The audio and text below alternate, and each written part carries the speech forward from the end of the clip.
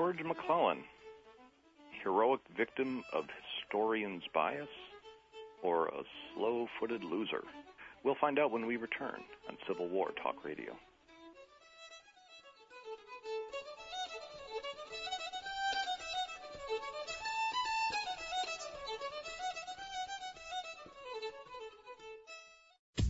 How much time each day do you spend managing your personal or business calendar? 15 minutes, a half an hour, maybe more. Is the conference room available for next week's meeting? And how many people do you have to ask to find out? Have you ever misplaced or, worse yet, lost your day planner or handheld device? And what do you do about that missing information? Do you own or operate a salon or carpet cleaning business? How about a realty office or any one of 1,000 other service-based organizations? Can your customers make their appointments even when your office is closed? If any of this sounds familiar, then Schedule Online is the solution for you. For more information, call toll-free 888-668-3355. That's 888-668-3355. Or visit us online at www.scheduleonline.com. Hear that? You just gotta love that sound. Really, it's one of this country's great treasures. The unmistakable sound of a nice California Chardonnay. There's nothing like it. Well, except of course for the sound of nails pounding lumber, building new homes across America, or steak sizzling on the grill. In fact, 40% of American products are shipped by freight railroads, from computers to produce. We even carry trucks. Really, chances are the things you'll use tomorrow are taking the train today. 70% of new American cars, 40% of the grain harvest. More Americans depend on us than ever. Freight railroads contribute more than $31 billion a year to the U.S. economy. And since one freight train carries the load of up to 500 trucks, that means less fuel, less traffic. A better environment, a better tomorrow. Tomorrow, arriving by train. Sponsored by North America's Freight Railroads. World Talk Radio. Interested in advertising on any of our shows? Please click the advertise link on the homepage or send an email to ads@worldtalkradio.com. Or you can click on the sponsor this show link on any of the show pages. Welcome back to Civil War Talk Radio. I'm Jerry Prokopowicz, talking today with Dmitry Rogov, the creator of the Civil War Bookshelf blog, an online location where you can get interesting commentary on what's happening in Civil War publishing. Dmitry, we're glad you're with us today. Let me remind the listeners the place to find your blog is at cwbn.blogspot.com. And you don't even have to buy a book this week to find out what our guest is about. Go type that in, look at it, and find out your views. In our first session, we were talking about your blog. We started getting into Civil War publishing. I promise we'll get to George McClellan soon. But I wanted to ask a couple more blog-related questions. Sure. This internet journal that as you pointed out, the fear is that every 14-year-old would-be rock guitarist has one. But some of them are very good. Yours is different in some ways. One is that you don't have people commenting on your comments, which I think is actually quite a strength.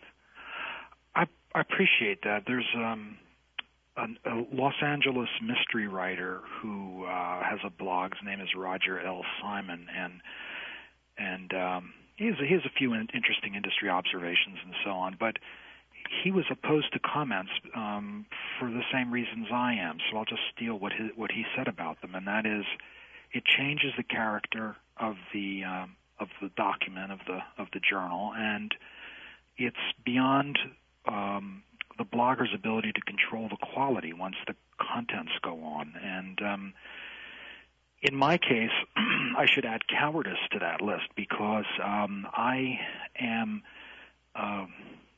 from the logs of visitors, I can see that more than half of them have stumbled into the site as a result of a search or something. So they're going to be naive readers. They're going to be the kind of reader that Ken Burns is trying to enlist in his productions, and I don't want comments from those. I remember when I started the McClellan Society, and the McClellan website had been up for a couple of years, I got this letter from a guy who said, and it was a sweet letter and good-hearted, good-natured, no irony or anything, and he said, I really like your website, but there's another view of McClellan, and you should check this out. There's this guy Bruce Catton and a guy named Stephen. So he didn't even have the idea that this activity was a reaction to those views, and I'm afraid that to turn on the comments on the site would open that up. The other thing is, I have some very definite technology biases, and I think that commenting is old technology, and it represents a failed form of communication that is visible any day in the meltdown of conversation in the Usenet groups. If you go there, you basically see a downward spiral of vituperation and hurt feelings and retaliation and sniping. And to turn on the comments blog basically would invite people to comment on comments and comment on me, and then somebody's going to respond on my behalf, and it becomes a flame war and a big hairy mess, I guess. Yeah. Basically. So. Well, I do agree with everything you say. I have friends, some journalist friends of mine who have blogs, which I read periodically. They're interesting. But I find I'm not disciplined enough to avoid reading the comments. I'm curious what they think. And after I've wasted 15 minutes of my day reading the comments of people who, two-thirds of whom have really nothing to add, or I already know what they're going to add, I've just wasted that time forever, and I can't get it back. And I would, as the author, probably not have the discipline to avoid reading it, and it would wind up taking twice as much time. And you might even feel compelled to answer. It would be You made another comment about the nature of communication on the Internet leading to vituperation, to recrimination. Partly a lot of people are not skilled, it seems to me, at written communication, so that misunderstandings arise. But there's also the issue, and you just alluded to this, the way we communicate in society today, anger is a big part of it. There is, you wrote humorously on your blog that this being talk radio that you would appear on, the appropriate thing to do is berate the guest and the host. Someone should call in, and I've thought of changing this show actually, where I would act that way. And, just be. I could take it. It would actually be some funny radio, and maybe that would. Might be. Some people just don't get it. Oh. They think the war was about the tariff. What's my gosh! I'm picturing an April Fool's edition of the show, where we could just do a Joe Pine style old yell fest. I would need, however, a lot of sycophantic callers to all my opinions. Yeah, and then the vaguely distracted, uncollected ruminator who calls up to make a point that takes 15 minutes. Exactly. Not that we guests can't do that too. No. Now, within this, I will say, in your own blog, you at one point sort of apologize. You say, "I regret any unnecessary harshness." Some of your opinions are a little hard-edged. I thought you were very harsh. Yeah. Let me give an example. You were critical of the sentencing of some vandals at the Chickamauga National Military Park, who were convicted of trying to dig up relics of bullets on the battlefield. And they were convicted, and you were critical not so much of the vandals as of the fact that they were sentenced. I think the sentence was 20 years, and somebody wrote me and took me down a notch, and I really have the most amazing readers, and they seek me out. I don't make it easy for them to contact me.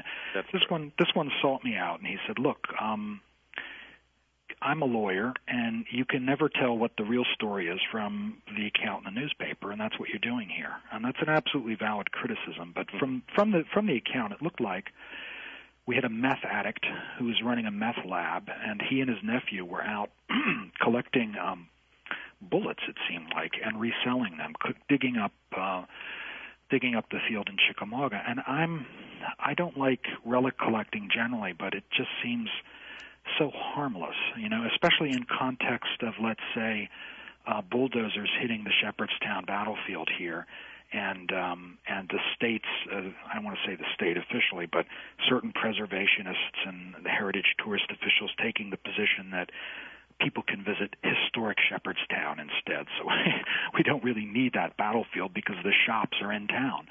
So to look at the sort of state-sanctioned developer vandalism that's happening a few miles away from where I live, and to some poor dope who's digging a tulip-sized bulb hole in the ground to look for a bullet that he can sell, and then to give him 20 years.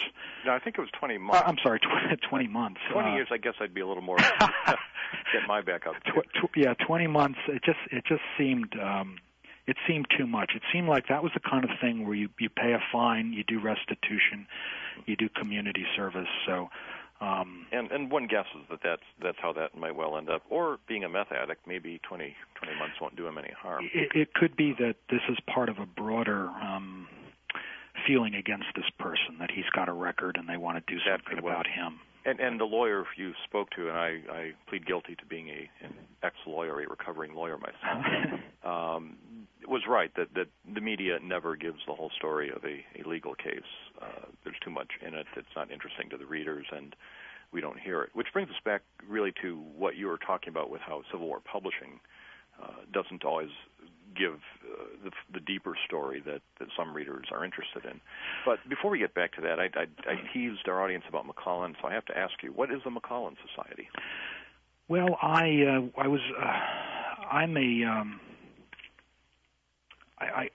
know how to explain this.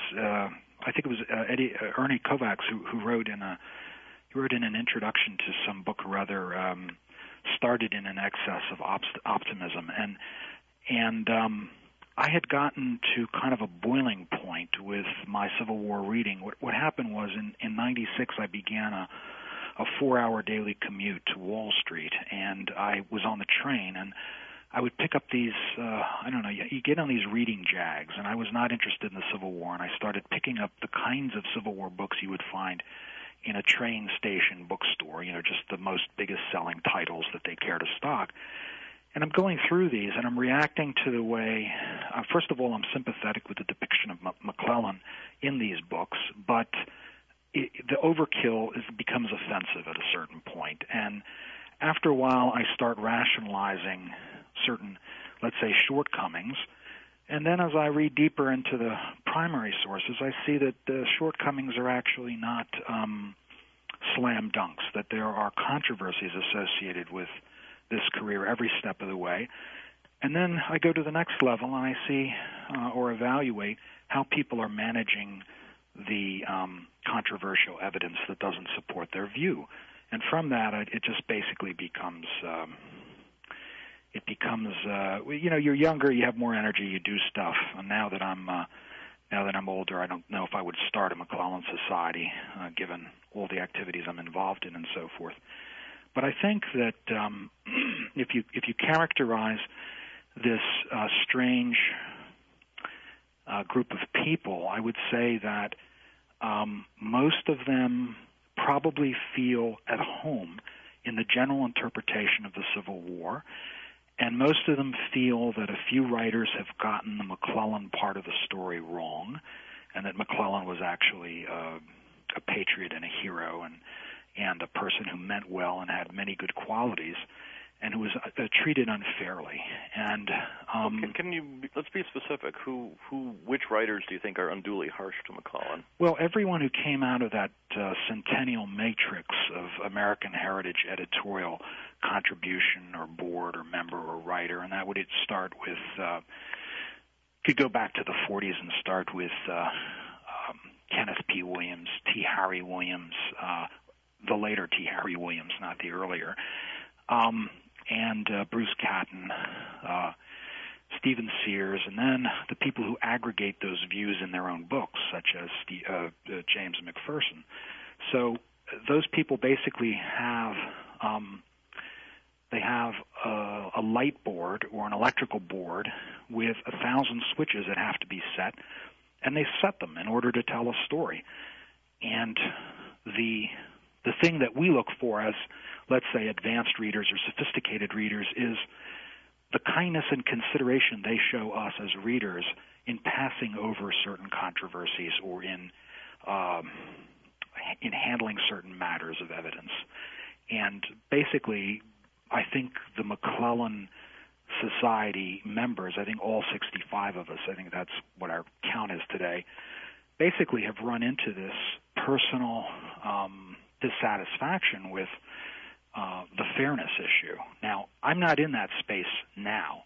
I mean, I'm beyond that. It's beyond fairness. It's sort of I've moved into a meta critique of the whole body of consensus Civil War history. But that's where people more or less start. And the really odd thing is that if you take the McClellan legend or the McClellan chain of events as presented in consensus history today, McClellan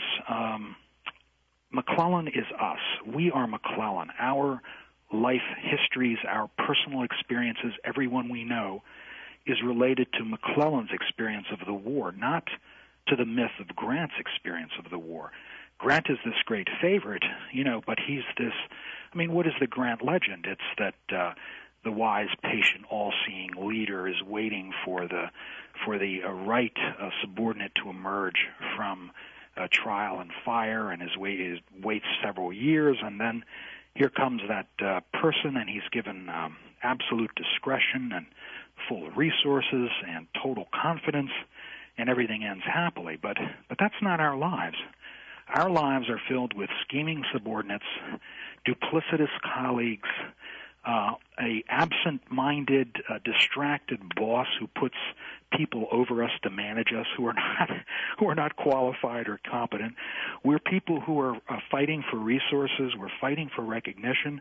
We're worried about getting fair treatment and honest treatment, and all that resonates with the McClellan legend as it is. And the odd thing is that people turn their back on that, and they opt for this kind of fantasy scenario with characters that exist nowhere in our personal experience. So, well, is that so odd, though? I think it's a very persuasive case that the average reader can relate more to someone in McClellan's position than Grant's. But you might also, let me say, you could construct a contrary scenario that we relate, taking for granted that we relate to Grant more than McClellan. Grant is also the history of failure, of struggle, of lack of success. McClellan is the golden boy. Everything goes right for him. Well, and just turns to gold to a certain point. And those are aspects also. And so the trick in telling the McClellan story is to keep him up there as the golden boy, as the spoiled brat, as the impertinent nuisance and annoyance, and the trick on the Grant side is to convert this marginal personality with a history of failure and difficulty and hard family relations into a tremendous success. And yes, that would be appealing in the sense that people come from broken homes, people have unhappy family lives as children. They opt not to follow their father's advice. They go off, they do things, they get drunk, they make a mess of their prospects or whatever. And at the end of the day, they want, that's what makes them Americans culturally, is at the end of the day they want to believe that the meritocracy will kick in. But there is nothing in our lives to suggest that there's a meritocracy that's going to kick in. And I think what makes this is where the McClellan reversal is going to break through. I mean, we have several attempted reversals that are not going to work.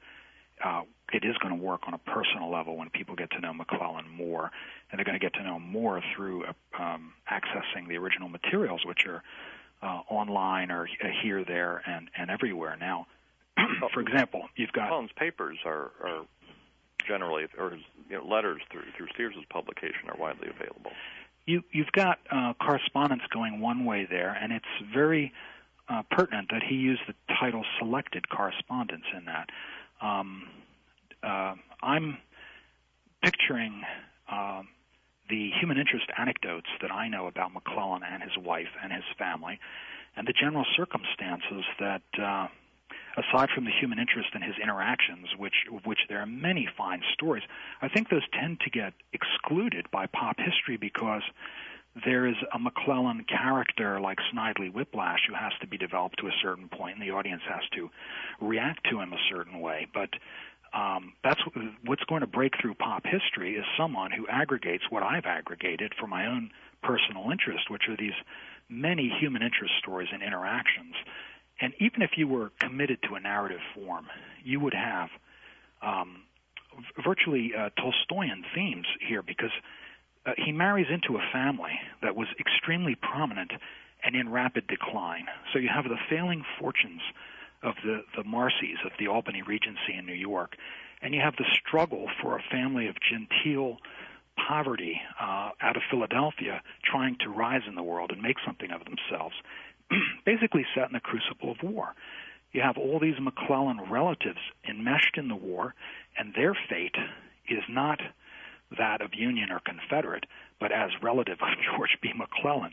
So the scene is set for a massive Victorian, extravagant drama that a McCulloch or an Ambrose could have probably undertaken with some profit, and somebody will figure that out and put it together. There's a lot there, basically. Well, there is a lot. I want to return to this theme of McClellan, and we'll do that in just a moment. We're going to take another short break and come back with our guest today, Dmitry Rogov, chairman, founder of the McClellan Society, and also the creator of the Civil War Bookshelf blog. We'll be back in just a moment on Civil War Talk Radio.